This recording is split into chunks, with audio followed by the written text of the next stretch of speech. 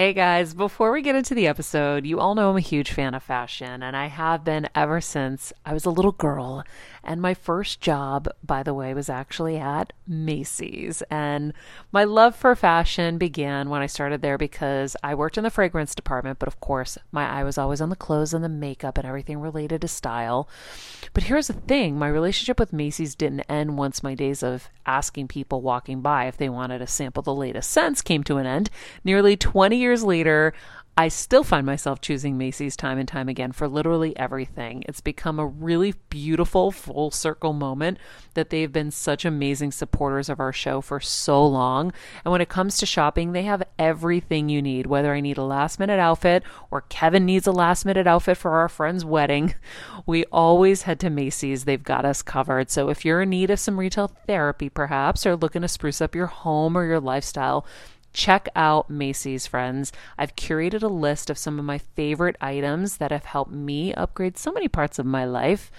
Really, my fashion the most, but of course, home and baby and so much more. So check the link in the description and happy shopping, Hill Squad.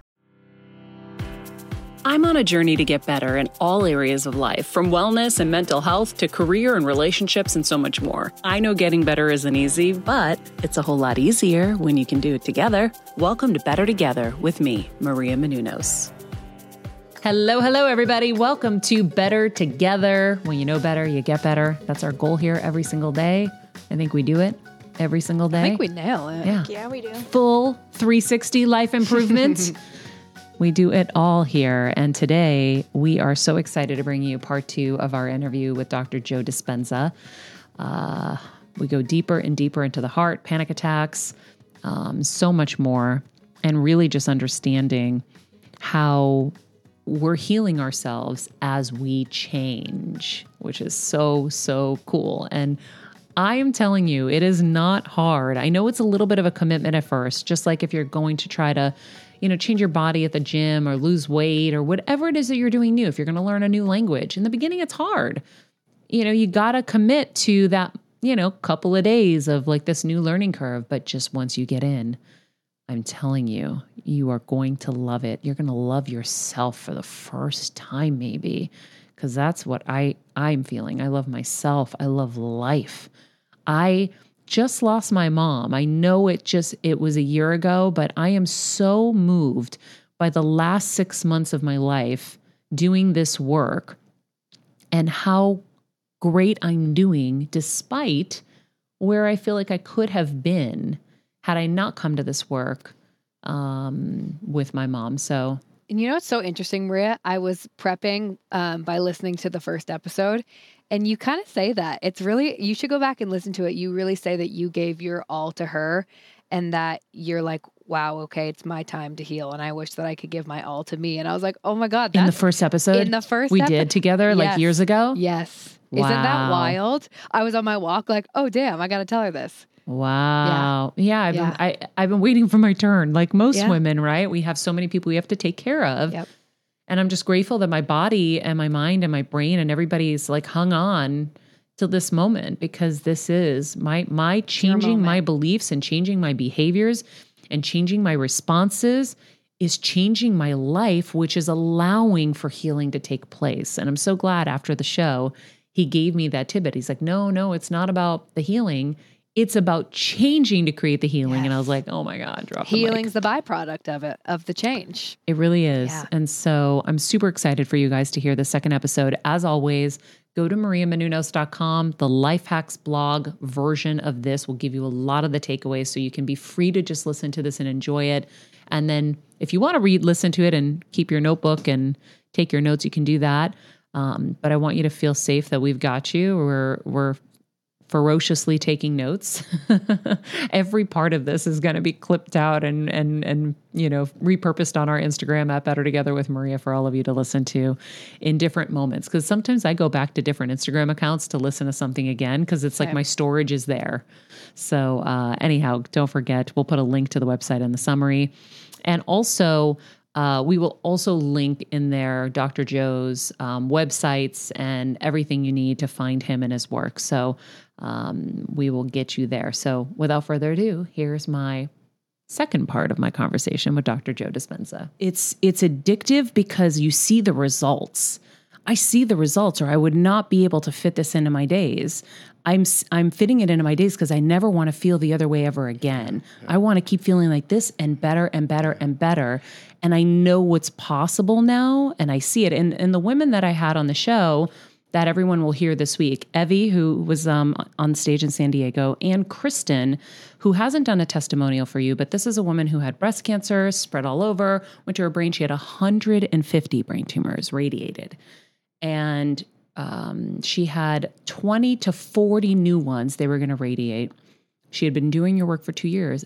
Both of them said, we had to keep changing before we got our full healing. Now, I know they're both still in progress, but she somehow went back from a week-long Maui trip to her radiation treatment. They were doing the final MRI, and they had all disappeared.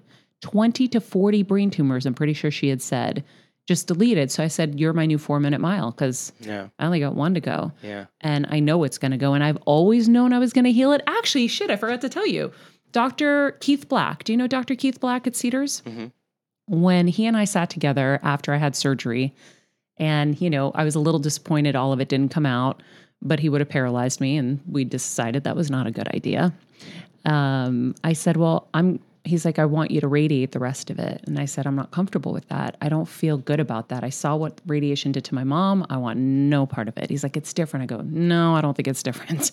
I'm going to heal myself. I said, I know you're going to think I'm crazy. And he said, I don't think you're crazy. He's like, I've had one person do it, and I believe in you. And I told him about your work back then and how I just interviewed you, or I was about to interview, whatever it was. I had just come familiar with your work. And that was another epiphany I had at the event, where I was like, oh, I said I was going to do this. I didn't know this was how it was going to happen.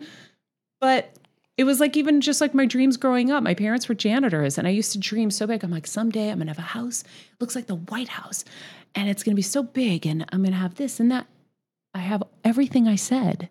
How did I know it was going to happen? I was a poor Greek girl from Medford, Massachusetts. I had no business having any of this, but it did. Mm-hmm. So I know the same thing is possible with my health. And I know you talk about how our thoughts can make us sick. So if our thoughts can make us sick, they can make us well. And I really want you to help hammer that home for people. Well, because my thoughts made me sick. Yeah. My mom's thoughts made her sick. Yeah. And it's that bottle that just, Is this bad? No, I'm saying the amount of emotion that comes with the thought, because every time you have a thought, you make a chemical, right? If you have a good thought, you have a chemical that makes you feel good. You have an arousing thought that causes you to feel angry. Short term, that's okay.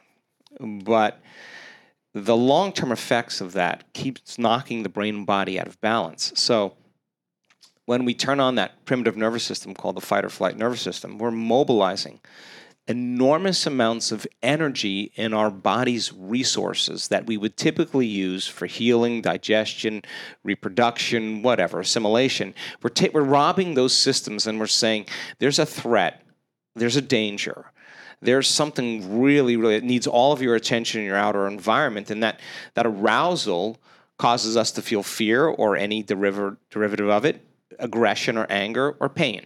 So when we respond to the environment like that, our body's knocked out of balance because we're mobilizing all that energy. Pupils dilate, respiratory rate goes up, heart rate goes up, digestive juices shut down, blood is sent to the extremities. The body's ready to run, fight, or hide. All organisms in nature can tolerate that short term. If you turn on that stress response and you can't turn it off, now you're headed for disease, because no organism can live in emergency mode without a moment for regeneration or growth and repair. All right, so the arousal for some reason feels good to human beings, and that arousal gives us a rush of energy, and then we need the bad news, we need the problems in our life, we need the poor relationship, we need whatever it is to cause us to feel this kind of arousal. Because we're addicted to it. We become addicted to the life we don't even like. Mm-hmm. So then that's the biggest aha moment. It's like, you actually become addicted to the life you don't want. Right. So take it a step further. Then when you think about that life, you produce the same chemistry in your brain and body in the same exact way as if you were actually re-experiencing it. So now the thought is turning on the stress response. And it's a scientific fact that the long-term effects of the hormones of stress push the genetic buttons and create disease. Well, if you can turn on that stress response just by thought alone, then your thoughts can make you sick. So because you're knocking your brain and body out of balance over and over again and depleting your body's resources that you could be using for healing. And it just turns out the stronger the emotion you feel, the more you pay attention to the person or the problem. And that's our vital life force we're giving to that person or that problem. Well, and then we're telling the story 50 different times to all of our friends. Can you believe this? And then this. Reaffirming the same feeling over and over again. And the body's actually moving out of balance more and more every time we do that. We're actually draining the body from energy, right? So it makes sense then that when people do this a long time, then they can't feel anything else but anger, fear, pain, suffering, guilt, shame, anxiety, competition, envy, jealousy, insecurity, resentment. Those are all derived from the hormones of stress, and psychology calls those normal human states of consciousness. Those are altered states of consciousness. Hey, Heal Squad and Better Together fam. It's been a tough year, but we hear from so many of you just how much our content is helping you heal and get better, and it makes us feel so good. Our team works so hard to deliver this life-changing content, and a lot of you guys ask, how can I have a bigger role in our Heal Squad community, or how can I do my part to help Better Together continue to uplift even more people? First of all, thank you for that sentiment, and we're so grateful for this community. If you could help us by giving us a 5-star rating and a comment on Apple Podcasts, that's amazing. Second, you could join the Better Together with Maria Menounos Instagram page. Third, you could share the show with a friend in need. And finally, for as little as $10 a month, please join our Patreon to get monthly live heal events with world-class healers, ad-free episodes of our show, and even weekly bonus episodes exclusive to Patreon. Getting better isn't easy, but it is a whole lot better when we can do it together. We love and appreciate and are so grateful for all of you. So it makes sense then that if those emotions make us feel one way because the body is always out of balance, we decided to do an experiment. We took 117 people and we said, listen, we want you to stop feeling those emotions just for 3 times a day for 15 minutes. We're just going to practice feeling a different emotion. Yeah, I know, but I can't feel it. I know you can't feel it now because you're really good at feeling that other stuff. But if we work with you, just work with us. Turns out 10, 15 minutes of gratitude 2 or 3 times a day, their immune system strengthened by 50%. They made the most robust immunoglobulin, immunoglobulin A, which is the primary defense against bacteria and viruses. The body's getting a boost. There's an internal army now. And it turns out that when that occurs, a lot of pain and inflammation goes away and a lot of immune-mediated conditions, from cancer all the way to food allergies and everything in between. So we found out that your thoughts could actually make you well. Mm-hmm. So whenever just yesterday when I had a little bit of a rickety day, it was one of the first times I had to use my inhaler since. And it was because I was a little stressed. And how funny, the body couldn't now probably breathe properly, whatever it was. Old pattern. I caught it pretty fast. And then I gave myself compassion this morning. I said, Maria, because I was like, oh my gosh, this is going to take me back so far in my healing. Because now if I was to do blood work today, it would be different. That was the perfectionist in me. And I was like, okay, perfectionism, got it. Next thing we got to keep really working on is getting rid of those thoughts. Because as I'm conquering the other things, I'm like, okay, this is the next thing. But I was like, you know what? It was just a couple of moments and you totally redeemed yourself this morning. So all good. Because up until now, there have been maybe one other moment. Like I've been really, really good. And so the perfectionist in you will catch things really fast and start to sabotage. Mm. Well, I think it's more important to have fun. I think I play with this, it's not that you react. I mean, we all react. The question is how long? Yeah, that's and the key. so learning how to shorten the refractory period of your emotional responses is worth more than all the gold in the world. Because if you can't control your emotional reactions to conditions in your life, they turn into moods. Those are one long emotion into temperaments and ultimately personality. And so then learning how to do that and catching yourself is the learning process. And that's so important for a perfectionist to see it as like, hey, I did pretty good. I fell off the horse. I got back on. Not a big deal. I'm going to keep going. Yeah. The person who says, "Oh, I failed. I'm not good at this. I'm going to get sick again." That's a huge default, and that's kind of talking ourselves out of change. It's so important for us to realize that this is a very intense process. It takes an enormous amount of awareness, an enormous amount of energy to master yourself in that moment, because valid, justified, or not, the only person that it's hurting is you. And when you finally figure that out, as my daughter would say, living by this emotion isn't loving to me. And we have to really decide, is this loving to me? So it turns out when you teach people how to feel elevated emotions, they make so many wonderful chemicals that make them feel good, that they're no longer dependent on anything outside of them to take away their emptiness, their lack, their separation, their pain, their fear. They're actually learning how to do it without any exogenous substance, without anything outside of them, without any scrolling through anything. This feels way better than any of that. Now, that's the moment where we're all of a sudden free from our environment. And people self-regulate. And when that happens, their health gets better. They have a headache, it improves. They have pain, it changes. They learn that they can do it by thought alone. How valuable is that? I don't know. If we could teach our kids that, it would be amazing, right? It would be amazing for everybody. But that's I feel free because I don't have those thoughts anymore. If they do, they're very quick and I can get rid of them, or I can meditate myself back into a good place, whatever it is. And so I'm grateful you just shared that, because I was having to tell myself that this morning. I was like, you're fine. You've been doing so great. Like you're, you're good. Take it. Just remember, it's an experiment. I always go, it's an experiment. Okay. I went unconscious. Okay. How long are you going to do that for? How long are you going to feel bad? Okay. Just knock it off. Okay. Let's get back. Yeah. And I always say to myself, God, I'm so happy that I did that, because the alternative is just a lot of pretending. Well, also it shows you growth, right? Because if everything's going jolly, you don't really know until you're tested how you're going to be. So even Kelsey, you were helping me in that moment where I was, worried about Maximus and his leg and getting him to a vet because we're traveling tomorrow for a while. And I said, Kelsey, I need help. I don't know how to do this Google Drive, collect everything, put it in. Can you help me?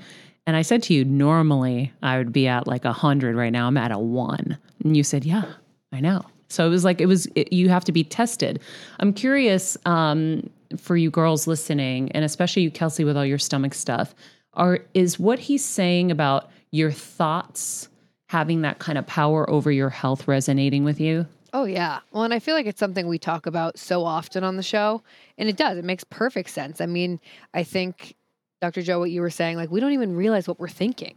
It's like until you are like at this level of like super high awareness to be able to like catch it and be like, oh my God, I think this every second of every day or whatever it is. It's like, or I'm unkind to myself. Right. We're just in these routines. So I guess for me, it's like diving into the world of meditation. Where would one even begin? Because it's like, I'll go lay on the couch for 10 minutes and close my eyes.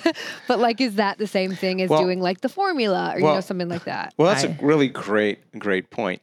Turns out the third thing about meditation that I didn't get to at the beginning is you're answering that question, and that is to learn how to change your brainwaves. And when you're aroused, you're in this beta brainwave pattern. It's a very, very high beta brainwave pattern. And that arousal is when you're feeling a lot of anxiety, a lot of fear, a lot of depression, a lot of resentment. That's when the brain is super alert. Like it's got all of its attention on the outer environment. That's where the danger, that's where the cause is. And some people, when they get in that state, they overanalyze. and they can't slow their brain down, and they overfocus, and they try to control, and they try to predict, and they have the perception that everything's going to get worse in their life, and it's going to get ready for the worst thing all the time. And that's what you do when you're in survival, right? So when we're in that state, we become overfocused. We narrow our focus on the material world. The chemicals cause us to become materialists, and our senses are heightened, and our senses plug us in the reality. So now we're more engaged in the 3D world. Nothing wrong with that, but you can't stay there for a period of time. We found out that when you do this when you go to sleep. What do you do when you go to sleep? You just kind of lay there, and then you stop thinking.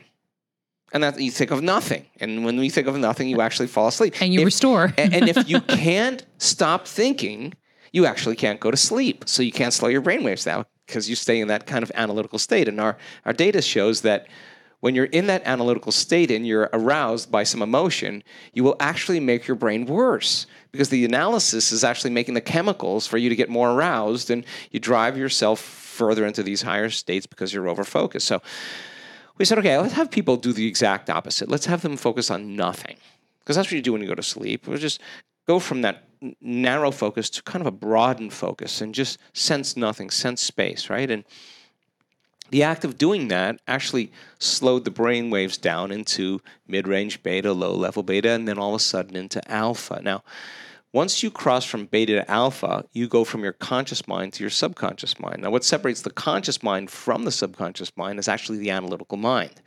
So when you're analyzing and thinking, you're in this beta brainwave pattern, you close your eyes and you start relaxing, your inner world starts becoming more real than your outer world, and your brain stops talking to you like the chatter in your head.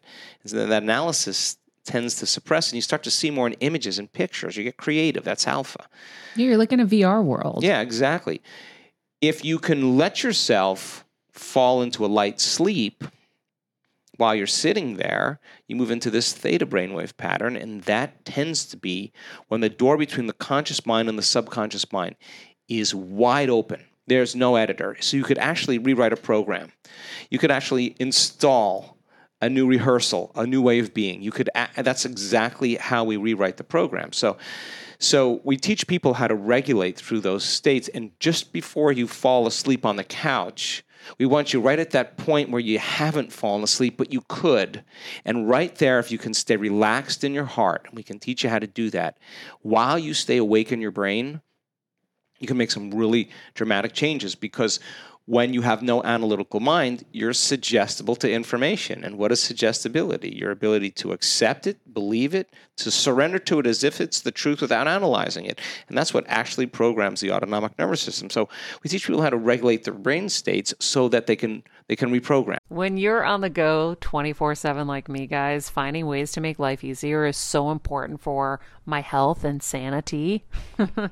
And that's exactly what my friends at Macy's do for me. From working there as a teenager to now going to them for so many of my daily essentials, it's been my go-to for so many years. And having everything in one place is such a time saver for me. With being a first-time mom for a while now, as you know, I've had plenty of those, and being able to rely on them for all the things has been amazing. Plus, having everything in one place has made being a new mom just a little bit easier for me. So I know we're all focusing on our families, our health, hopefully, our jobs and everything in between, but it's time to make your life a little easier. And to help you out, I've curated all of my essentials from Macy's for you and the whole fam. All the details are in the show notes below, or you can just click the link in the description to get your hands on them too. I have some new picks on there. This little bomber jacket, this little black dress. You're gonna love it. Yeah, you're getting into like the spot where you can change your life. You can't do it in beta. Because you're outside the operating system. And in fact, you can say, I'm healthy, I'm wealthy, I'm wealthy, I'm free. And that thought never makes it past the brainstem to the body, because the body's saying, no, you're not. You're miserable. You're unhappy. You're in fear.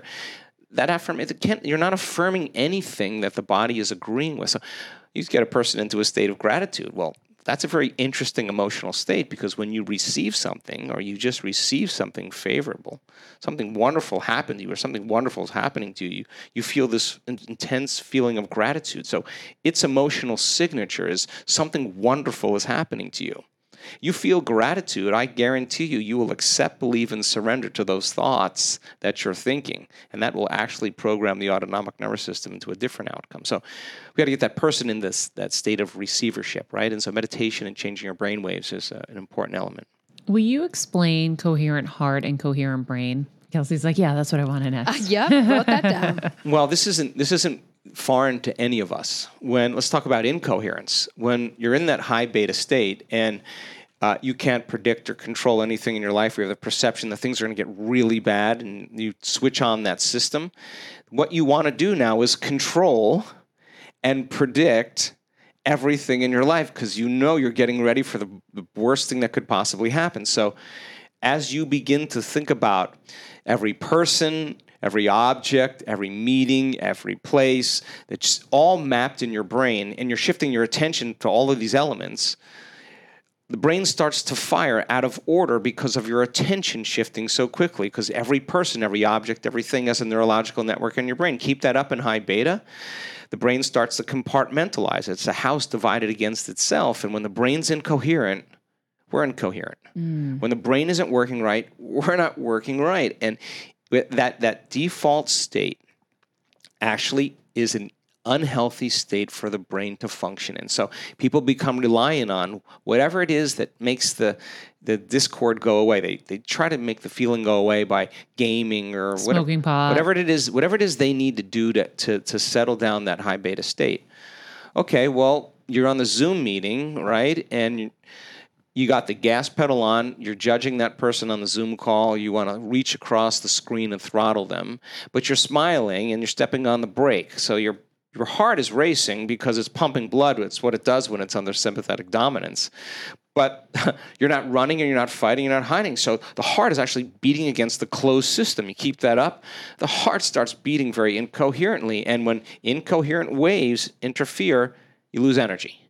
So you lose energy in the heart, and you lose energy in the brain. And so then we just become automatic. That's the default, right? That's 95% of who we are.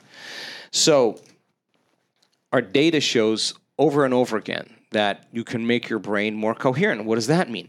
When you're sensing nothing, when you're sensing space, the act of sensing causes you to stop thinking and analyzing. Mm-hmm. And if you're sensing and you're feeling, you're experiencing, you're noticing, and you're doing that, you're not analyzing, and your brain waves naturally change from beta to alpha. But it feels so good. When you drop down to that level, if you stay at it, there comes this moment where those different compartments of the brain that were once firing out of order, out of rhythm, all of a sudden starts beating in cadence, and they start to synchronize. The front of the brain starts talking to the back of the brain. These networks over here start oscillating with these networks, and all of a sudden you see recruiting of more communities of neurons firing in the same rhythm. And all of a sudden, when the whole brain is firing the same rhythm, that's called coherence, and that's a very strong signal to the brain that causes a very strong signal to the body that everything's moving back to regulation. Stress is autonomic dysregulation.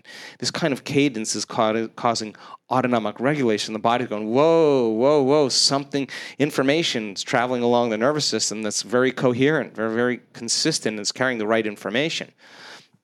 So then, when the brain is coherent, then there's a more energy, because waves build on waves. And so all we see this happen, and all of a sudden we see a person move into theta, and if they can just hang in there a little bit longer, something really profound happens. They move into these super aroused states of gamma. Now, gamma is super consciousness. It's actually faster than high beta. Only difference is it's very compressed and it's very organized. So the entire brain now functioning in gamma, the person's having a very profound arousal. Now, the arousal is not fear. The arousal is not anger. The arousal is not pain. The arousal is ecstasy. The arousal is bliss. The arousal is something they could say it's connection or love. At the same time, we see the heart all of a sudden feeling this feeling start to move into this beautiful rhythm, boom. And all of a sudden the heart starts to cause the body to move out of survival and drop down into this relaxed state. So we become relaxed in our heart, and when that happens, waves tend to build on waves. Let's see if I can explain this. We see in the brain a very slow wave called delta.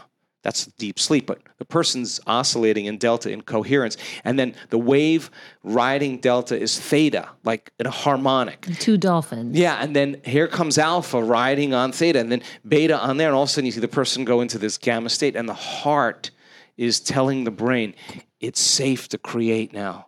It's safe to be in the present moment. There is the danger, the threat, the trauma's over.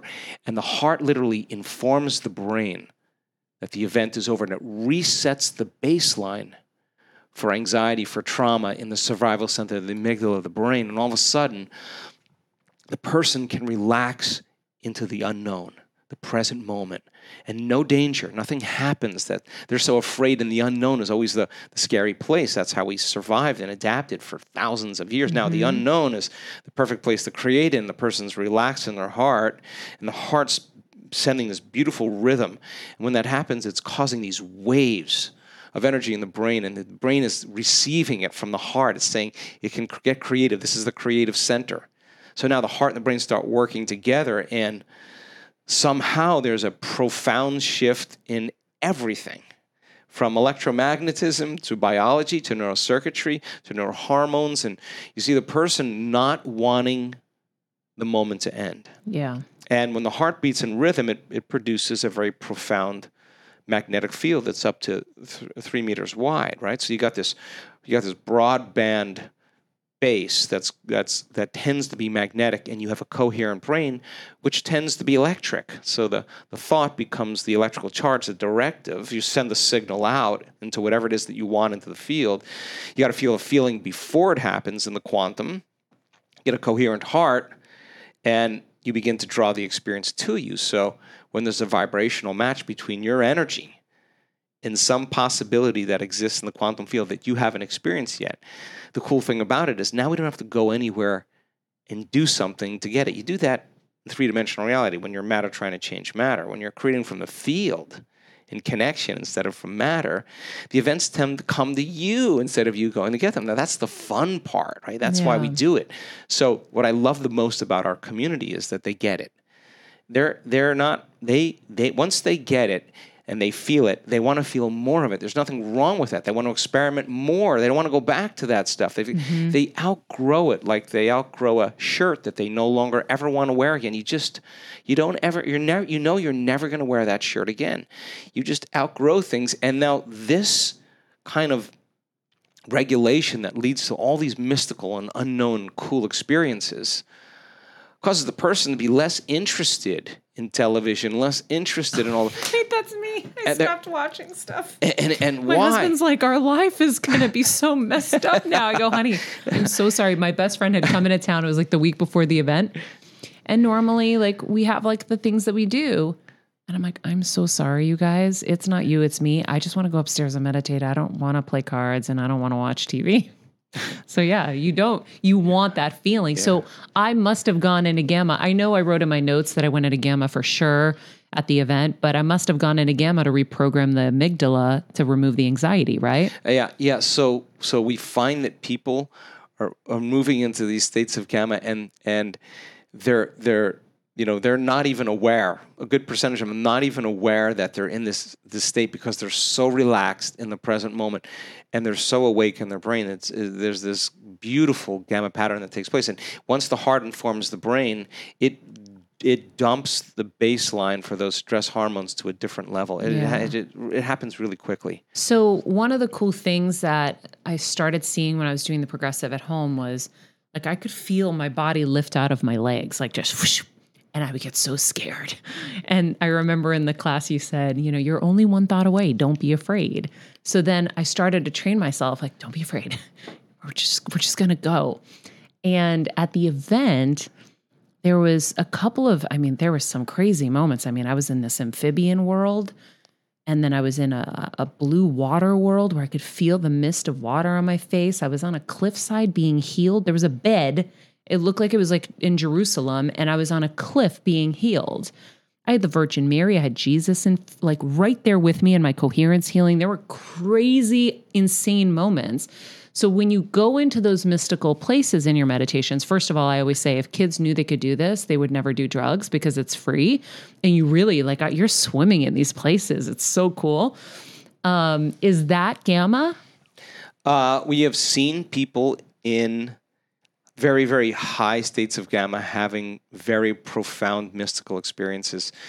In fact, so way outside of normal that some of the scientists actually broke the person from the meditation because they were worried. They had never seen anything like it. And of course, the person was having a very, very, very profound, very full-on sensory experience without their senses. And they were in a whole nother world. And they were like, what did you just, like, they were having a profound moment. But we also see people in very, very deep levels of theta having really lucid moments as well. So, I don't want to categorize it as one brainwave state or another, but when there's an arousal, it tends to cause everything to become very real. You're moving into gamma, and you have not in the neocortex. The gamma is in the limbic brain, the seat of the autonomic nervous system. The arousal, that coherence and that very high frequency is regulating information. Energy is informing matter, and the body's feeling very electric. It's feeling very enlivened. And so the person, when they have that moment, of course, they feel that new feeling. They're going to pay attention deeply to the pictures that they're experiencing in their brain. It's going to seem very real. Now, the cool part about that is, what is real? I mean, reality is where all of your attention is, right? And if all of your attention is in that world, I mean, I'm not a whales in space guy, I mean, I'm a pretty practical person. But that's why you're a good teacher, because we know that. And when I wanted to know, when I saw a person 200, 300, 400, 500 standard deviations outside of normal in gamma, please just tell me what happened. And, these stories are profoundly enriching, so the person, when they come back to their self again, the experience tends to enrich circuits in their brain, and the feeling that they feel, that electrical arousal, tends to remove the body out of the past into the present, and they get a biological upgrade a lot of time. The cells start jiggling the energy and frequency, and the cells start emitting more coherent light and information, and there's the tumor, then it's gone. There's the eczema, and it's gone. It's gone. It's a whole new addiction. So I traded up in my addiction. so when you have a few of those, when you come back to your senses and you come back to your personality, your spectrum of reality is broadened, right? We don't see things how they are, we see things how we are. So the inner experience that's so profoundly lucid is actually reorganizing circuitry in the brain for you to perceive more of reality that always existed. Yeah. But we just didn't have the circuitry to perceive it. Now, this is when it gets fun, because now you can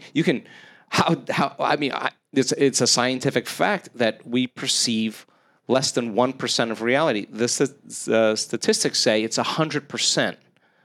The mathematics say we perceive less than 1% of reality. So this is the moment where you get an upgrade to the circuitry in your brain, and now you broaden your perception of the way the world really is. All right, friends, let's talk about something we all do. Snack.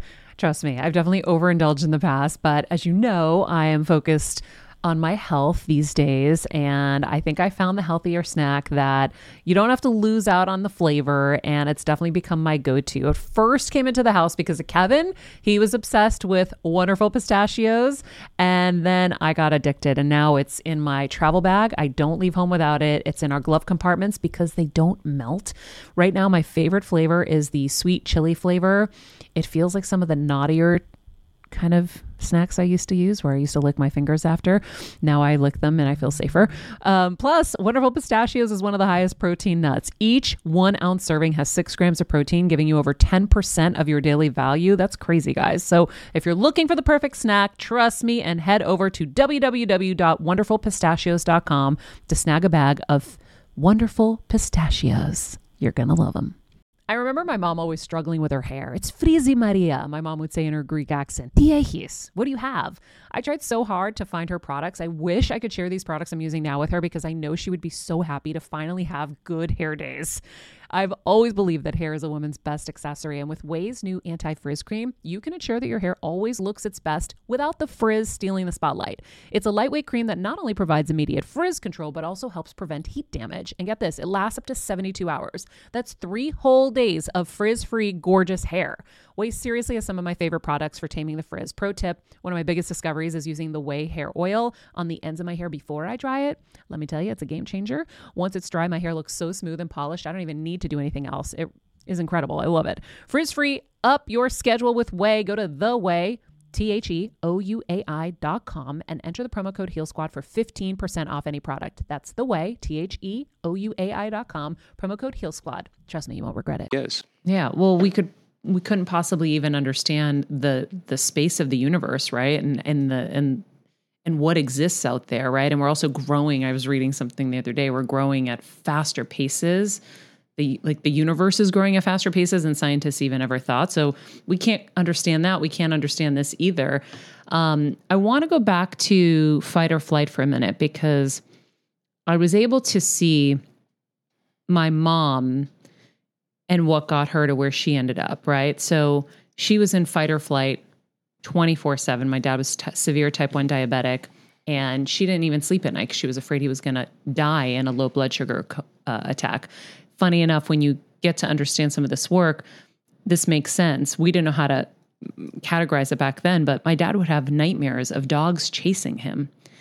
And it would be as if his body was really being chased. His blood sugar would drop. He'd be in a pool of sweat.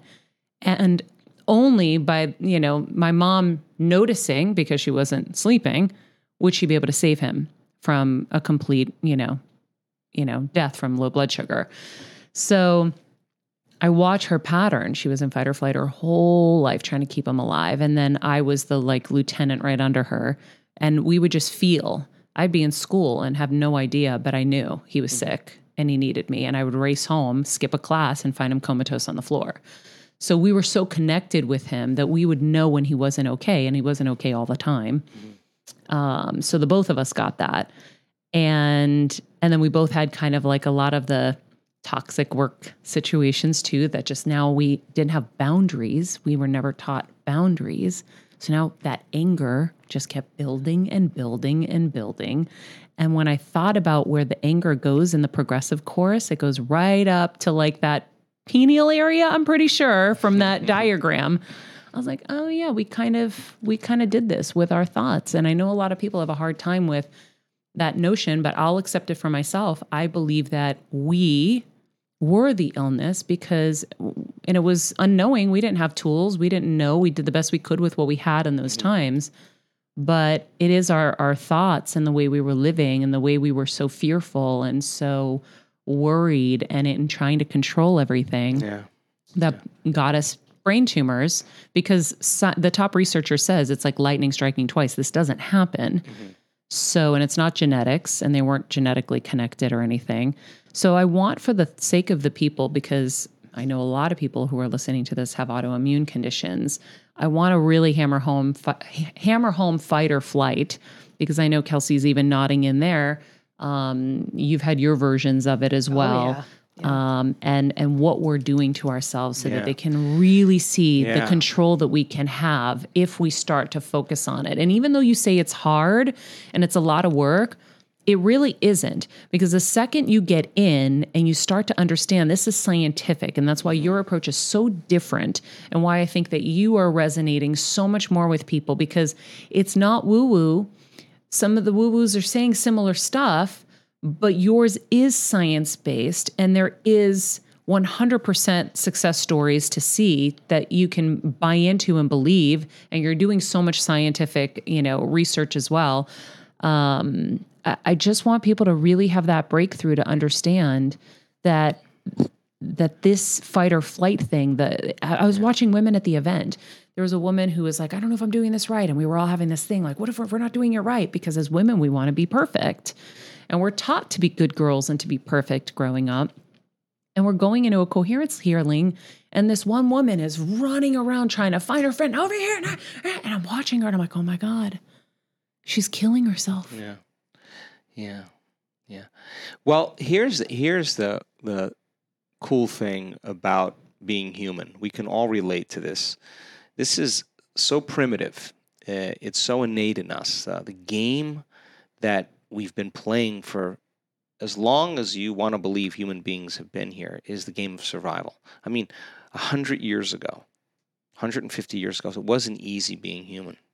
I mean, you could die from all kinds of things, and famine and predators and all of those things were important elements to keep us alive. And in fact, fear was really adaptive. You don't walk up to a lion and pet it. Something tells you instinctually to not do that, right? So that's very adaptive. And when stress becomes maladaptive, it's a different story, because when we react to someone or something that's in our lives, your reaction, whether it's a lion or your mother-in-law, doesn't matter to the body.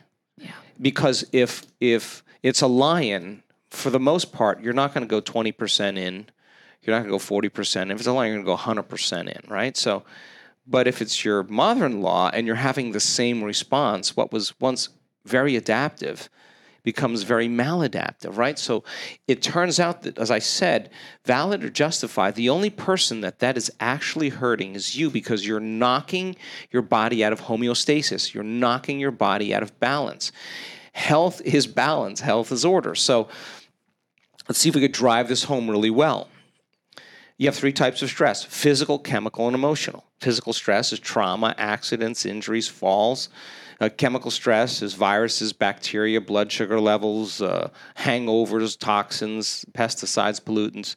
And then emotional stress is just your reaction to everyone and everything in your life. Well, 75 to 90% of a person that walks into a healthcare facility in the Western world walks in because of psychological and emotional stress. You could have the best diet. You could eat gluten-free, vegan, ketogenic, intermittent fasting with a little macrobiotics on the side, organic, all of that. Take all your vitamins, take all your supplements, all your herbs, drink your teas, do all of that.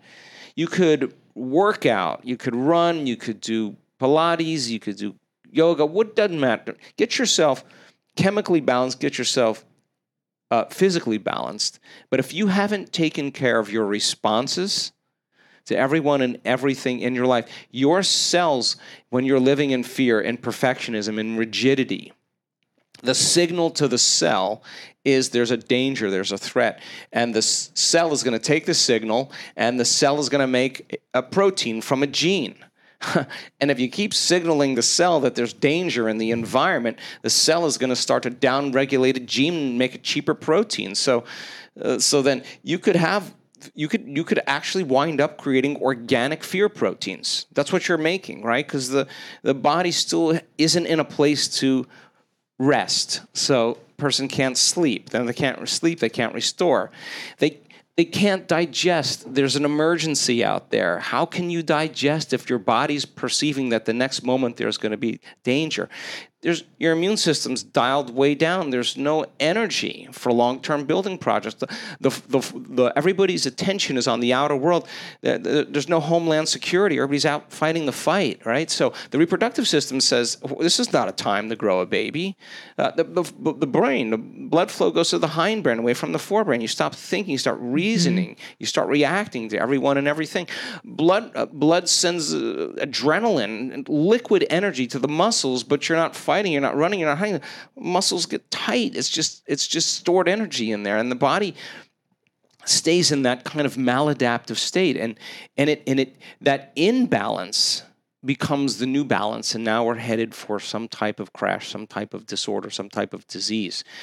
And when we're in that state, we're altered, and there's always a gap between the way things appear and the way things really are.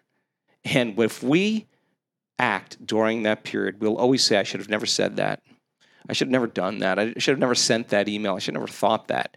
Because we're altered in that state. In survival, we're selfish. When you're getting chased by T-Rex, there's three things you're thinking about. My body, like, hey, I better take care of this. In my environment, where am I going to run? And how much time do I have to get there? The body, the environment, and time. So the stress hormones actually cause us to feel more like our bodies, pay more attention to objects and things in our environment, obsess about time. To change is to be greater than your body, to be greater than your environment, to be greater than time. Stress is not a time to change. Stress is time to run, fight, and hide. And if you spend 70% of your day living in that state, there's no energy for a person to ever repair. There's no energy. And there's no energy, period. Forget just to repair. And so the dysregulation that's happening in the autonomic nervous system, remember, stress is moving the body out of balance, right? So it's the autonomic nervous system that's mobilizing all that energy, right? And starts dysregulating because it could never catch up, right? So when we start creating brain and heart coherence, the autonomic nervous system is moving back towards regulation, is moving back towards order, and there's an innate capacity for the body to say the war is over. It's the trauma's done. Let's get back to growth and repair. Turns out the more coherent that autonomic nervous system is, the more regulated it is, the more information can travel to the cells and tissues and organs of the body with the proper cadence, with the proper signals, right? So the body starts up-regulating back to balance and back to health. And so autoimmune conditions tend to be one of those conditions that heal really fast in this work. Inflammation heals really fast in this work. Cancers do really well in this work.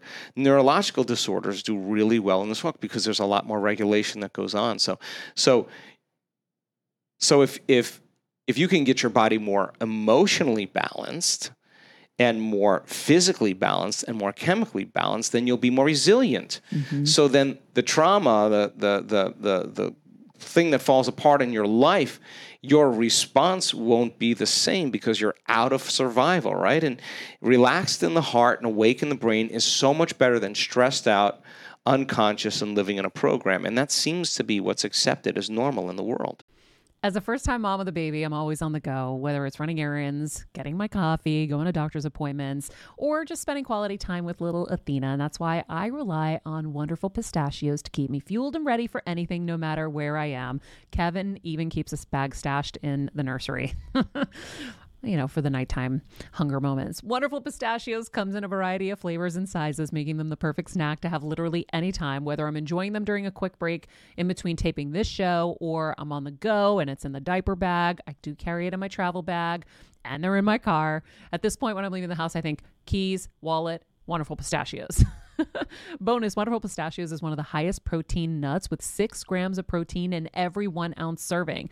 So on top of all that, they keep me feeling satisfied. I'm energized while I'm juggling all this crazy stuff in life. Next time you're looking for a convenient and guilt-free snack, head over to www.wonderfulpistachios.com and stock up on your favorite flavors today, minus the sweet chili. Perfect explanation. Kelsey, right? Yep. I see her nodding in there. One of the things you talk about is like new behaviors, right? So I want to give people just something they can grab onto right now. It's like you say, you wake up, you do the same things, whatever. So I knew one of the things I grabbed fast was like new behaviors will create a new reality. And so I try to mix it up. Instead of making a coffee like I normally would in the morning, sometimes I'll run out and grab one at the coffee shop or I'll go to another coffee shop. I just try to change my routine every day so it's not overlapping the same over day. What can people do that's conscious like that to help start changing themselves? Yeah, 86% of the people in the Western world, the first thing they do when they wake up in the morning is grab their cell phone. That's almost 9 out of 10 people. So more than likely, there's a good percentage of people that are watching this podcast or listening to it that do that. And when they reach for their cell phone and they look through their Facebook and their Instagram and their TikTok and their emails and their Twitter and do all of that, they're connecting to everything that's known in their life. They're actually making sure that they're connected in a certain way. In place of that, you can still do that, but before you grab unconsciously for your phone and start changing your chemicals in your body, it would be such a great idea to sit down and before you start your day, just review the thoughts you don't want to think. Review the behaviors you really want to change about yourself. Just review them. Just go over them in your mind. Review the emotions that you feel the most in a day and just remember that those emotions aren't loving to you. Just review them in the beginning, just so that you're aware of them. You have to change them. Just you'll start becoming aware of them. And once you can observe them, you're no longer the program. Once you're conscious of them, you're no longer unconscious, right? You're out of the program. Before you start the day, ask yourself, how do I want to think today? How do I want to feel? How do I want to behave? I mean, what would greatness look like? What would love look like today? What could I do that would be really cool for me at the end of the day? Say, wow, so I had a good day today. What would make me feel that way? And if you can't find an answer to that, start reading. Who reads anymore? Read a book. I read so many books a week. I know, I'm that way too. So read something about, you want to be wealthy? Read a book about someone who became wealthy and get real and realize they may have failed 50 times before they actually pulled it off. Or what were their characteristics? What were their traits? What made them? It wasn't about their wealth. It was about who they became. That's the key, right? So fill your brain with a little knowledge, and then just start asking yourself, what's the greatest expression of myself that I can be today? And rehearse it. Rehearse how you're going to be. And then if it leads to a different choice, that's the unknown. Mm-hmm. And just know that it's not going to be predictable. It's going to be a little uncomfortable. That's where the magic happens. If you can stay relaxed and awake in the unknown, things get pretty exciting. When you're back to the known, you're back to the familiar. Don't expect anything to change in your life. And if you say it's that person or that circumstance, you defaulted and went back to the program of the victim, allowing your outer environment controlling your thoughts and feelings. If you truly do this well, this is what I discovered. If I truly feel the feelings of my future before they occur, and I live in that state, I'm no longer looking for it to happen. How could I look for it if I feel like it already has, right? So I try to stay in that state, because then I'm not separate from it. And that tends to be when the magic happens. There's no control anymore. There's no predicting. There's no perfectionism. There's none of. All there is just kind of an experiment. Like, I'm experimenting to see if I changed my thoughts and feelings, if my life will change. And that should be the experiment everybody has. And do it with curiosity, and do it with just seeing if the experiment works. If it doesn't, change something else about yourself until it starts to work. Well, those experiments are what's so fun, right? So when you're creating I wrote down the list of things I never wanted to feel again. I wrote down the things I wanted in my new life. So I had my H, and then I would have my N, so my new life. Mm-hmm. And I was thinking about all this adventure and so much fun that I wanted to have. And even just, I know this is silly, but this weekend, I asked my husband, I go, do you want to go on a hike? And normally he growls at me. And he said, sure. I said, all right, why don't we go somewhere new we've never gone? Let me just look up crazy cool hikes that end in a waterfall. I really want to see a waterfall. So I said, I found one. And I said, it's in Sunland. He goes, oh, cool. I want to go out that way. It's quiet and wide and not frenetic. I said, yeah, let's go there. I picked the easiest hike. It's only 2 miles, because I know you don't have a lot of energy. He's very burnt out. And I said, we'll just do that.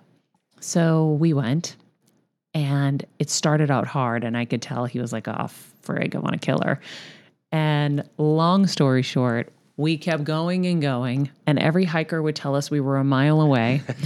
I've been on those hikes. And it was hard on me. And I'm somebody, and I'm wearing leg weights thinking it's only 2 miles. We went 6 miles. We had to rappel down rocks with rope. There was this whole experience that was so cool. And I gave him opportunities to quit along the way. And then we had one good opportunity when we actually could see the waterfall from a distance, but we could get closer. I said, but honey, we did it. We saw the waterfalls. He's like, no, I want to go. I'm like, who are you? And so we had this amazing experience. He loved it. He's like, yes, it was a lot, but I want to do this more. I don't want to sit on the recliner on weekends anymore. He loved, his everything was watching TV on the recliner. So then it had to become my everything. And then I would rope him into some stuff here and there. Now he wants to go on adventures on weekends. That was what I was dreaming of in my head. Mm-hmm. As I dreamed about what I wanted our relationship to really look like, I created all these things in my head. He doesn't know I'm like Mr. Miyagi-ing him into whatever I want. He's really going to like me, I'm sure. No, but now he came back from that hike. He's like, I'm all in. I'm all in. Because he was in, but he's like, he was being precious about it. It's like, I have to do it when I have time and this and that. I go, no, there's never going to be time. But you do it when you want to do it. I'm not pressuring you, whatever you want. Now he's like, I am diving in. I'm landing this week. I'm going to do it in Connecticut when I get there. I was like, all right. Nice. So Now, when the unknown becomes an adventure, you know you're over the hormones of stress, or at least changing the hormones of stress, because the unknown is a scary place in survival and stress. But when it becomes an adventure, it means now we're craving the unknown, and I think that's one of the things I love the most about our community. People really crave the unknown. I mean, their mind is not limited in any way, and you got to if you believe in yourself, you got to believe in possibilities, right? If you believe in possibilities, you got to believe in yourself, and you're not going to get possibilities sitting on the recliner. You got to go out and get them. Yeah. And it creates a zest for life. Like I have such a zest. I don't want to keep you much longer, even though I'm going to keep you here and I'm going to hide you in the basement. One last thing was something we started talking about earlier before we sat down, and it's like the energy field, right? So we talk about quantum physics a lot in your work, and I think it's so cool. But can we talk about a field in which the people around you are all getting the same things? Because I'm starting, as I said, to make the connections. Brain tumor, mom, brain tumor, me, brain tumor, 2 of my dogs. My dad, diabetes, my brother, diabetes, me, pre-diabetic, but I've been cleaning that up. My mom, thyroid, all of her side of the family thyroid, me thyroid, Kevin thyroid. My best friend, Kevin breaks teeth. We're in the kitchen talking about it. Then I broke a tooth and she broke a tooth. All of these things are happening around us. And there was a moment in the brain tumor journey where I started cracking jokes. Don't get too close to us. You might get a brain tumor. But that's messed up because it does happen. So is there something to that? Have you studied any of that? No, we haven't really. Well, actually, it's kind of funny because I think you were at the event where we're studying twins. Yes. We studied 6 sets of twins. Yeah, 5 identical twins and 1 set of fraternal twins. And we're actually looking to see how much, gene expression can change when you change your emotional state in with identical twins that share pretty much the same genome. But then we started doing these cool experiments where we were separating them, and one was having a meditation, the other one was watching the History Channel, in this room or her room, just to see. And when this person had a profound experience, what kind of brain changes were they entraining their partner to? So I do think that the more we are emotionally connected to people, the more suggestible we are to each other, right? Because I think we accept, believe, and surrender information that's equal to our emotional state, right? So maybe the sympathy or your connection to people in your life, the information goes in that it actually creates this kind of collective consciousness, that everybody starts to experience the same thing. But it could be like the 100th monkey. It could be in a really profound way where you start changing your energy and you start changing your emotions, and then you start moving to a greater frequency, and you break that pattern, and now all of a sudden everybody starts in training to a greater level. Yes, and that's what we're after, right? So I just think that's just a level of unconsciousness, because when we share the same emotions, we share the same memories. We can relate with one another. When we share the same energy, we share the same information. So we're prone or susceptible to that information. So I don't think it's a bad thing. I just think we have to really be very clear that that's something that I'm definitely not going to experience. If it slips past your analytical mind and you take it on and you feel it with that person, I mean, that's powerful voodoo. That's powerful medicine. Or powerful medicine, either way. I'm aware now. Yeah. So that's a good thing. Queens, I'm going to give you the last question. Whoa. Dr. Joe, you talked about relaxing the heart, and you said you have a way to do it. How do we do it? It's not something that you don't know how to do. It's just something that we want to make a skill for you. And so when people... First thing they have to do is they have to overcome their survival states. They have to overcome their programs. They got to be willing to sit with themselves long enough to wonder what's on the other side of I can't, or it's too hard, or I want to give up, or this sucks. What's on the other side of those thoughts? Those are just programmed thoughts. What's on the other side of this emotion called guilt, or this emotion called frustration? What's on the other side of it, right? So you get people to a certain point, you give them a little bit of help, but the key then is we've done studies on this.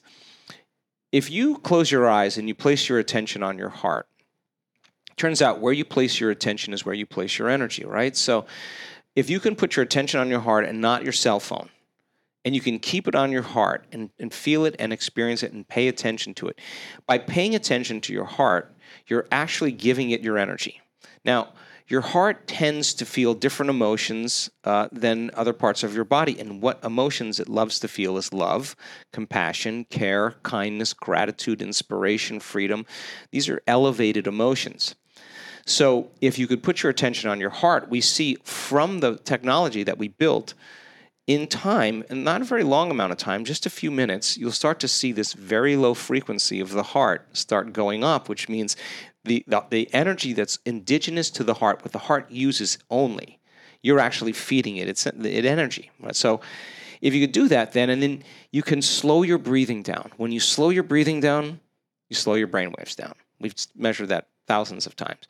So instead of this short breath instead of this kind of shallow breath, you really work on taking long, slow breaths through your heart. Inhale with the intention of relaxing. Hold it with the intention of relaxing while you hold it. Exhale with the intention of relaxing. Blow all the air out. Hold it for a few seconds. You're not going to die. Relax again. Inhale again. And just do a series of 3 or 4 or 5 or 6 of these, depending on working with your body so that it starts to feel safe again. That's what it is. You slow your brain waves down, you slow your breathing down, you convert from the sympathetic to the parasympathetic, and that's what we see. Then all of a sudden we see the person's parasympathetic nervous system go up and the sympathetic goes down. What does that mean? They're moving out of stress. Okay, the body's moving into that state of growth and repair. Now put your attention on your heart. Now do something really cool. Amplify. That's the amplifier. That's the creative center. So what do you want to feel? Like, what emotion do you want to feel when a future experience happens? Whatever that is. Feel the gratitude, feel the joy, feel the freedom, and breathe and feel and breathe, and keep relaxing into your heart, keeping your attention nowhere else out of the millions of things you can put your attention on. That's your target. And you work with your body, and you breathe and you feel, and as you start relaxing into your heart, you keep working on relaxing into your heart, and you feel it. You feel that emotion. There'll come a moment where that energy will naturally start moving up to the brain, and when that happens, the survival centers shut down. Brain moves into alpha. You see more in pictures and images. You could take it's like taking a sheet of paper, a sheet on a bed, and going like this.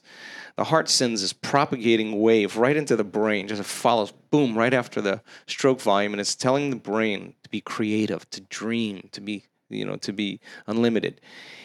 So the more you do that, here's the key. The more you do it, the more it becomes a skill. Now, when a person has a panic attack, right, what they do is they mismanage their attention. They picture the worst scenario that could possibly take place, and then they say, no, what if this happens? What if this happens? What if this happens? So they're making it actually 10 times worse, because if you prepare for the worst, there's always better chances of survival. The problem is they're combining that image in their mind, and they're actually living the experience emotionally. And so they're taking that thought and that feeling, that image and that emotion, that stimulus and response, and they're conditioning the body subconsciously to become the mind of fear. After a certain point, when the body's that out of balance, it will have a panic attack. Try as you may to control it with your conscious mind. You can't. You programmed it subconsciously, and then it gets worse, because after that one, you can't anticipate when the next one's going to happen. So you start getting ready for the next one, and that's what exactly starts this cycle. Okay, so what we discovered, that the more you relax into your heart and feel these elevated emotions, it's exactly like a panic attack. Only it's a love attack. So we're looking at people's hearts for 24 hours. We see them sustain this beautiful coherence, 30 minutes, 40 minutes, 60 minutes. They get good at it. They can do it now. They know they can do it. It feels really good. But then all of a sudden, they're wearing the heart rate monitor and they're not doing a meditation. And their heart is in coherence for an entire hour, and they're unpacking their suitcase and they're getting ready for bed. And this spontaneous feeling of love, just the body starts wanting to feel that because it's been conditioned to feel that, no different than being conditioned to fear. So we have to practice sustaining it. That's the key, right? So if you can sustain it more and more and practice with your heart, it'll get better. It'll get deeper. It'll get richer. It'll get more profound. It'll keep changing as you keep doing it. And for me, it's still changing. It still changes for me. So simple technique, rest your attention. And then after you rest your attention in there, slow your breathing down, bring up an elevated emotion, feel it within you, tune in, radiate it, shine, I don't know, whatever it is for you to glow in your heart there. And then we see this parasympathetic nervous system drop down. And here comes the sympathetic nervous system coming up, and now the person's relaxed in their heart, and they're moving into this gamma brainwave pattern. All of a sudden, waves start building on waves. They're standing waves, and all of a sudden, right up to the brain, and the person is out of the program. They're conscious now. They're relaxed in the present moment and awake in the brain. That sympathetic arousal is awakening the brain, creating that wonderful feeling of wakefulness, of bliss, of ecstasy, of a joy for existence, a gratitude, like I love being alive. And when that occurs, pro-social networks in the brain switch on, and instead of being protective and separate in survival, those pro-social networks cause us to want to connect and commune and form tribes and form communities and take care of one another and support each other and love one another and heal one another and shine for one another and inform one another and honor one another and respect one another. That's what happens when this center kind of opens up, and it's a different consciousness. It's an emergent consciousness. So we tend to be more present and appreciative when we're truly in this state. And that's why it's mind, body, and soul healing. All of this work is healing everything. Yeah. Well, I think, if you want to just touch on the soul for a second, I do think that, the soul's really interested in adventure. It really wants new experiences, right? And it can't go on to the next experience if it's stuck in an emotion from the past. It can't go. It can't go because that emotion's keeping the person anchored to the memories and the stories that go along with it. I would never tell a person to relive their past. I would always tell them to just overcome the emotion, because the memory without the emotional charge is wisdom, and that's what the soul wants. Like, I'm done with that. I'm done. I got the wisdom from it. I got all of eternity. I got a long time to figure this out, so I might as well create the next experience. So I think they all heal kind of simultaneously, one with the next. Yeah, I think one of the big things that happened for me too at the event was, and I didn't realize that like I said, you see so many of the things that you need to fix or you need more of. And I was like, oh, I started feeling my heart. And I realized I wasn't loving myself. I wasn't loving my brain. I wasn't loving my body.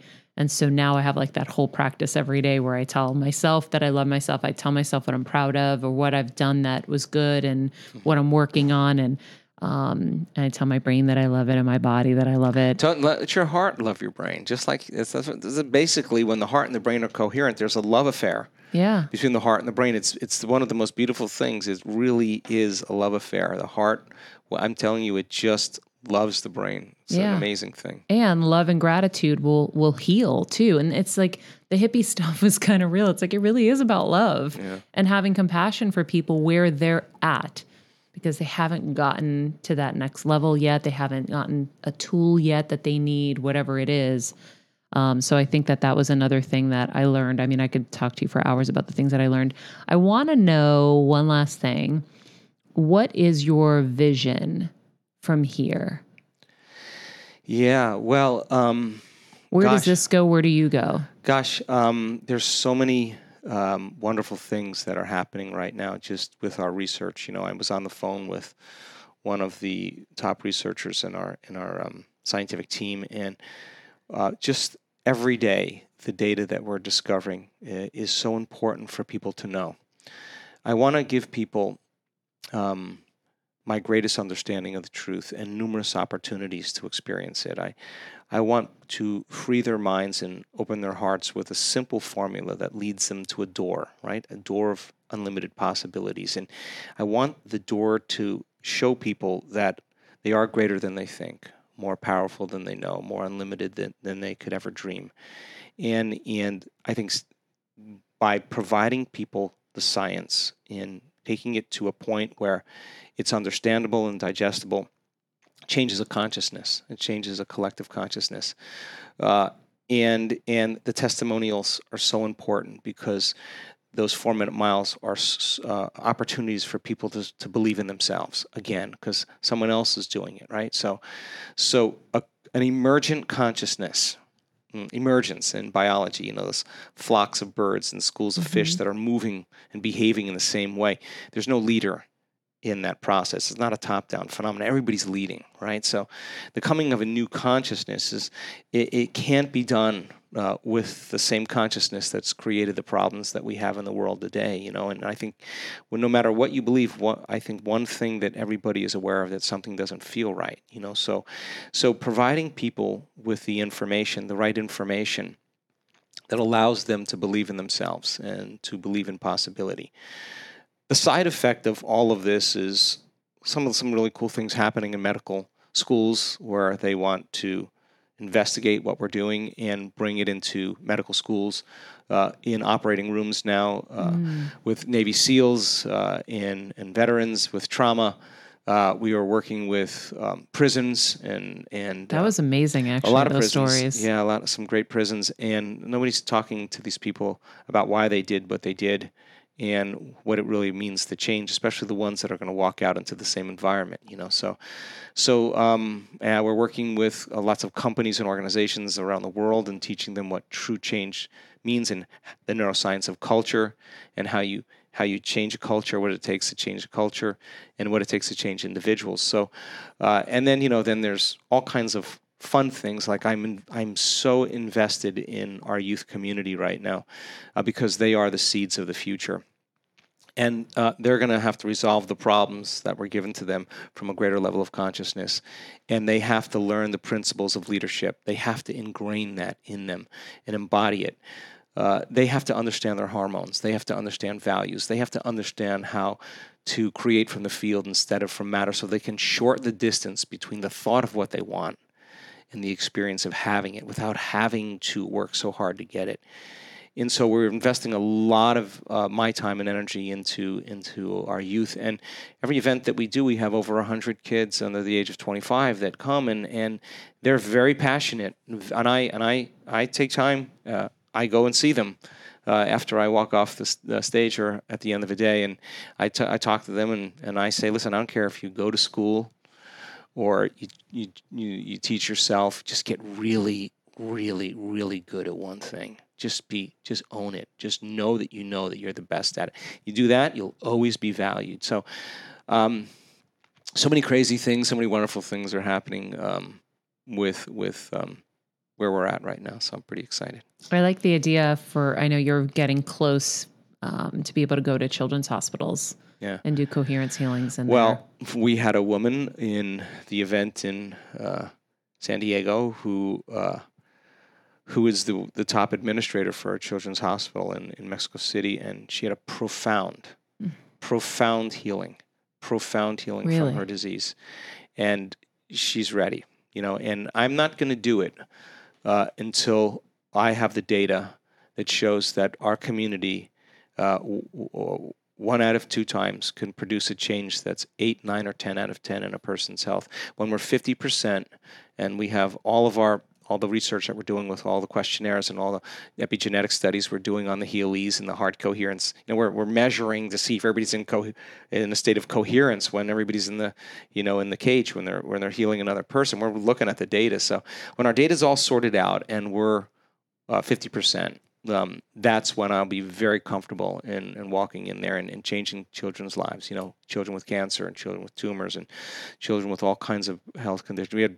We're seeing crazy stuff happening with this orphanage that we're working with in Mexico right now, with kids born with a lot of health conditions and tremendous reversal in their bodies. So it's pretty cool. Thank you. Because this all started with you believing that you could heal yourself. And think of that ripple effect now, how massive. That one decision to say, no, I'm going to go do this myself, and to believe in yourself. You've shown so many people that they can have that same belief in themselves and that they can heal themselves. So thank you, because I look forward to calling you after my next MRI. I have very, very vivid visions where Dr. Black walks in the room and he has his same stoic face. And I'm like, just tell me, don't beat around the bush. Tell me. And then he tells me, and he says, you're a remarkable young woman, because that's something he would say. And then I start screaming and I roll around the ground like a pig in shit. And I get so excited. And then I see myself on stage giving my testimony. I have very, very clear visions of how this is all coming together. So I can't wait to give you that call. And I am so grateful, like forever grateful. Oh, okay, you. before I cry. Oh, Thank you. Okay. Wow.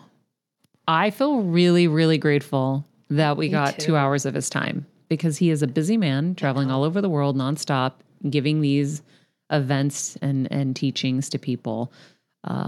What do you two feel like now? Because I know that the first interview I did with him years ago was in some moments hard for you guys to grasp. Do you feel clearer on it? Much. And I think honestly, the difference is you've now gone through it all. And so like so many people, and I know I can speak for myself, I learned through you, right? So it's like when you're talking it out real time, it really helps me. And then it's like it makes him have to be the teacher a little bit more, but then you're also the teacher. So yeah, I felt like there was a lot of things that I was jaw on the floor in here, like very, like that clicked. It clicked for me. So yeah, I feel like I definitely. So what's your biggest takeaway for you? Like you don't have to read notes. What clicked in your heart for you after now 2 parts of Dr. Joe? I liked the swapping panic attacks for love attacks, because I think that that's something that I recently have really had kind of an aha with is, oh yeah, I don't, kind of like you were saying, I don't love myself. I've fought with my body since I could remember. And I have all these stomach issues, no doubt, because I'm fighting with my body. So it's like, yeah, swap the panic for love. And like you were saying at the end, it really is kind of like the hippy dippy, but like, it's about love. It's about, we heard that from the woman this week too, surrendering and loving yourself. And I really think that like, it's that simple.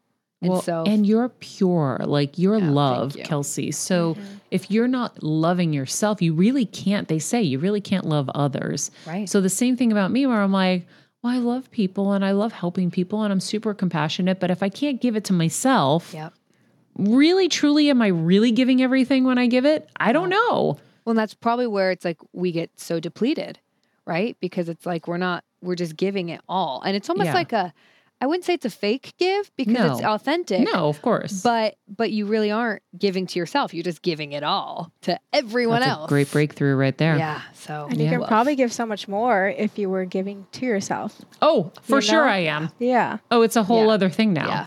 Pooch, what takeaway for you at 22? A ripe 22.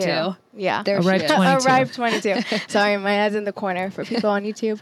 My biggest thing was you've talked about how thoughts can make you sick, and I didn't not believe it, but I haven't really read the science behind it. When he was explaining how like your fear protein is like released when you're like in those thoughts. It takes it from your DNA. Right. Yeah. Like crazy. It's actually like producing a cheaper and like less effective protein than, versus feelings that are of love or gratitude. I was like, oh my God. Like our body's literally producing like these quote unquote bad proteins. I know that's not the best term for it, but it's actually making you sick. And when he was saying how he did a study where people, he tried to like get them to feel good emotions for 15 minutes and their immune systems like improved by 50%. I was like, how can you argue with like science? It's data. I think the study was 4 days of trading negative thoughts and emotions for positive ones raises your IgA levels by 50%. It's amazing. If we know that, now we can do so much with it. So I think, 40 million, I don't know, it's stupid how many millions of people have autoimmune conditions. And if you just do this work, you can shift that, turn that button off and turn on a new button that's actually going to be healing you. Yep. And then you're changing yourself, which is going to make you happier in your own body. So it's like he said, you can eat all the green juices and the ketos and the whatevers. That. He laughs, he jokes about all of us with our diets and our whatevers there at the event. He's like, it's you, it's your thoughts. It's not as much about what you're eating, because you can be eating really well. There's nothing wrong with eating well, obviously. We all want to eat well too. But it's not just the eating well. It's feeding your mind well. along with everything else. And if you're feeding your mind well, those little other things won't trigger as much. Like I know I have a friend who is gluten-free who's doing the work, and she was like, I tested it out and I had gluten and I was fine. I do the same. So it's not that, it's the other stuff that's killing us. It's your mind. And it's crazy because when you think about, we're all just out there in this world and we're all doing the same things. We're getting together. We're complaining about our problems. We're complaining about our health. We're complaining about politics. All that is energy that you are now spending out on that when you could reserve it, maybe have positive conversations about like the good things in our lives. We never really do that, right? And then when someone does say it and everyone else is miserable, you're like, well, why can't you be happy for my success? Because we're not conditioned to talk about that stuff. So we've got to change the conversation. We have to change, our patterns, our redundant patterns that we're doing every day, thinking we're going to have, it's like they say, like you can't do the same things and expect different results. So switch it up, go on a hike, different hikes, go have a different coffee every day. Whatever you can do that's different will change your brain, because now your brain isn't using the same program every day. You're changing up the monotony with variety, and with variety comes unknown. Oh, a new flavor of the coffee. Wow, that's cool. Oh, a new hike. That's a whole new experience. That's fun. You got to change shit up. Yeah. And that's how you change you, and it's just, we aren't doing that, and no one's teaching us to do that. And that's why I'm so passionate about this, because even though it seems hard, it's not. You know what else too I like about him? It's like, he makes it seem not hard, but he also is like, you're not good or bad. It's not black or white. And I really liked that. Like I wrote down the whole, it's not about not having the emotional reaction. It's about shortening that reaction time. Yeah. Because we're human. We're going to get mad. It's not being positive and happy. Like you're punching me in the face. Thank you. Right. It's shortening the experience that you're going to give that energy, that anger out for. Right. Doesn't mean we don't want to suppress our anger, especially as women, because that's all we've been taught to do. Right. Let it out. But how long are you going to live in it? And then are you going to tell the story 10 different times where you're reliving those emotions? And now, because it's in the past, we also embellish the story, whether we like it or not. 50% of it isn't true anyway. And then you're living in those emotions as you're retelling the story. Yep. What are we doing to ourselves? Yeah. But we didn't know this. I didn't know this. I was doing this. You know what's so crazy this weekend? So I went home for a family wedding, and there was something that happened that made my mom upset. I was like that someone did to my sisters, and I was like, Mom, I literally used your analogy, Maria, of the energy reserve. I picked up a water bottle and I go, no, you didn't. On my life. I was like, Mom, this is our energy. What do you want to give it to? Because I thought it was hysterical. I was like, this is so funny that they're doing this. Like, they're how old, and they're doing this to 20-year-olds. Like, this is funny. But my mom didn't find it funny. And I was like, Mom, what's the point? Now you're calling my sisters, and then you're calling my dad. Oh, guess what happened? I'm like, and we're all together as a family. This doesn't happen very often. We're all in different cities. Why are we giving this energy to people that don't deserve it? Let's reserve this energy. We went in this water bottle, and we should, and it really clicked. She was like, call your sisters right now and tell them what you just told me. And it really clicked. And then again this morning, I guess something must have happened in her day, and she's like, but I thought of what you said, and I was like, wow, what's the point of giving away this energy? And I was like, this is so funny, because we're talking to the man himself today. So I just had to say that it's helping a lot of people. So that makes me so happy. You're passing on the messages. Kevin is actually getting it and not getting annoyed with me, because the other day we were with a friend in the kitchen, and she's, they're having these very intense conversations, and I go, Kevin, shh, you have so little energy. You're so burnt out, and look at how much you're using on something that has nothing to do with you. No attachment to you, no connection to you. Because everyone's all hyped up about talking about politics. Everyone's hyped up about talking whatever happened. And then, guys, we can talk about it. But you're going to level 10. You're using up so much energy. So he's actually really getting that now, and he's sharing the lessons. And here's the good thing about it, Pooj. As Dr. Joe says, the more you're explaining what you're learning, the more you're firing and wiring it into your brain.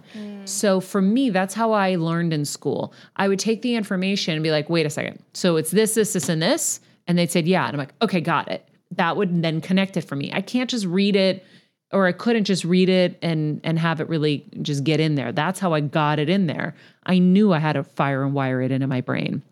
So he's doing it. You're doing it.